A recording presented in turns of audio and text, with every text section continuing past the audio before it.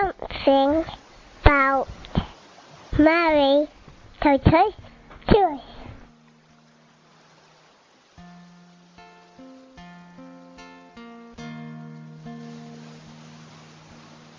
Yes, my name is Yamai,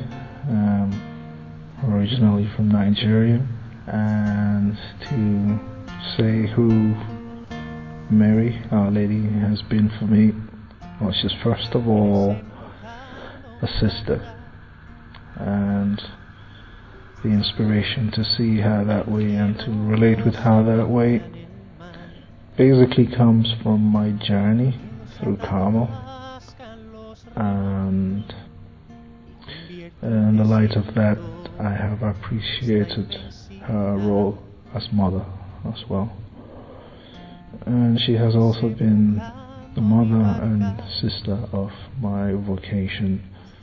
to the priesthood, and I rely on her help much to stay faithful in obeying and doing the will of her Son, Christ.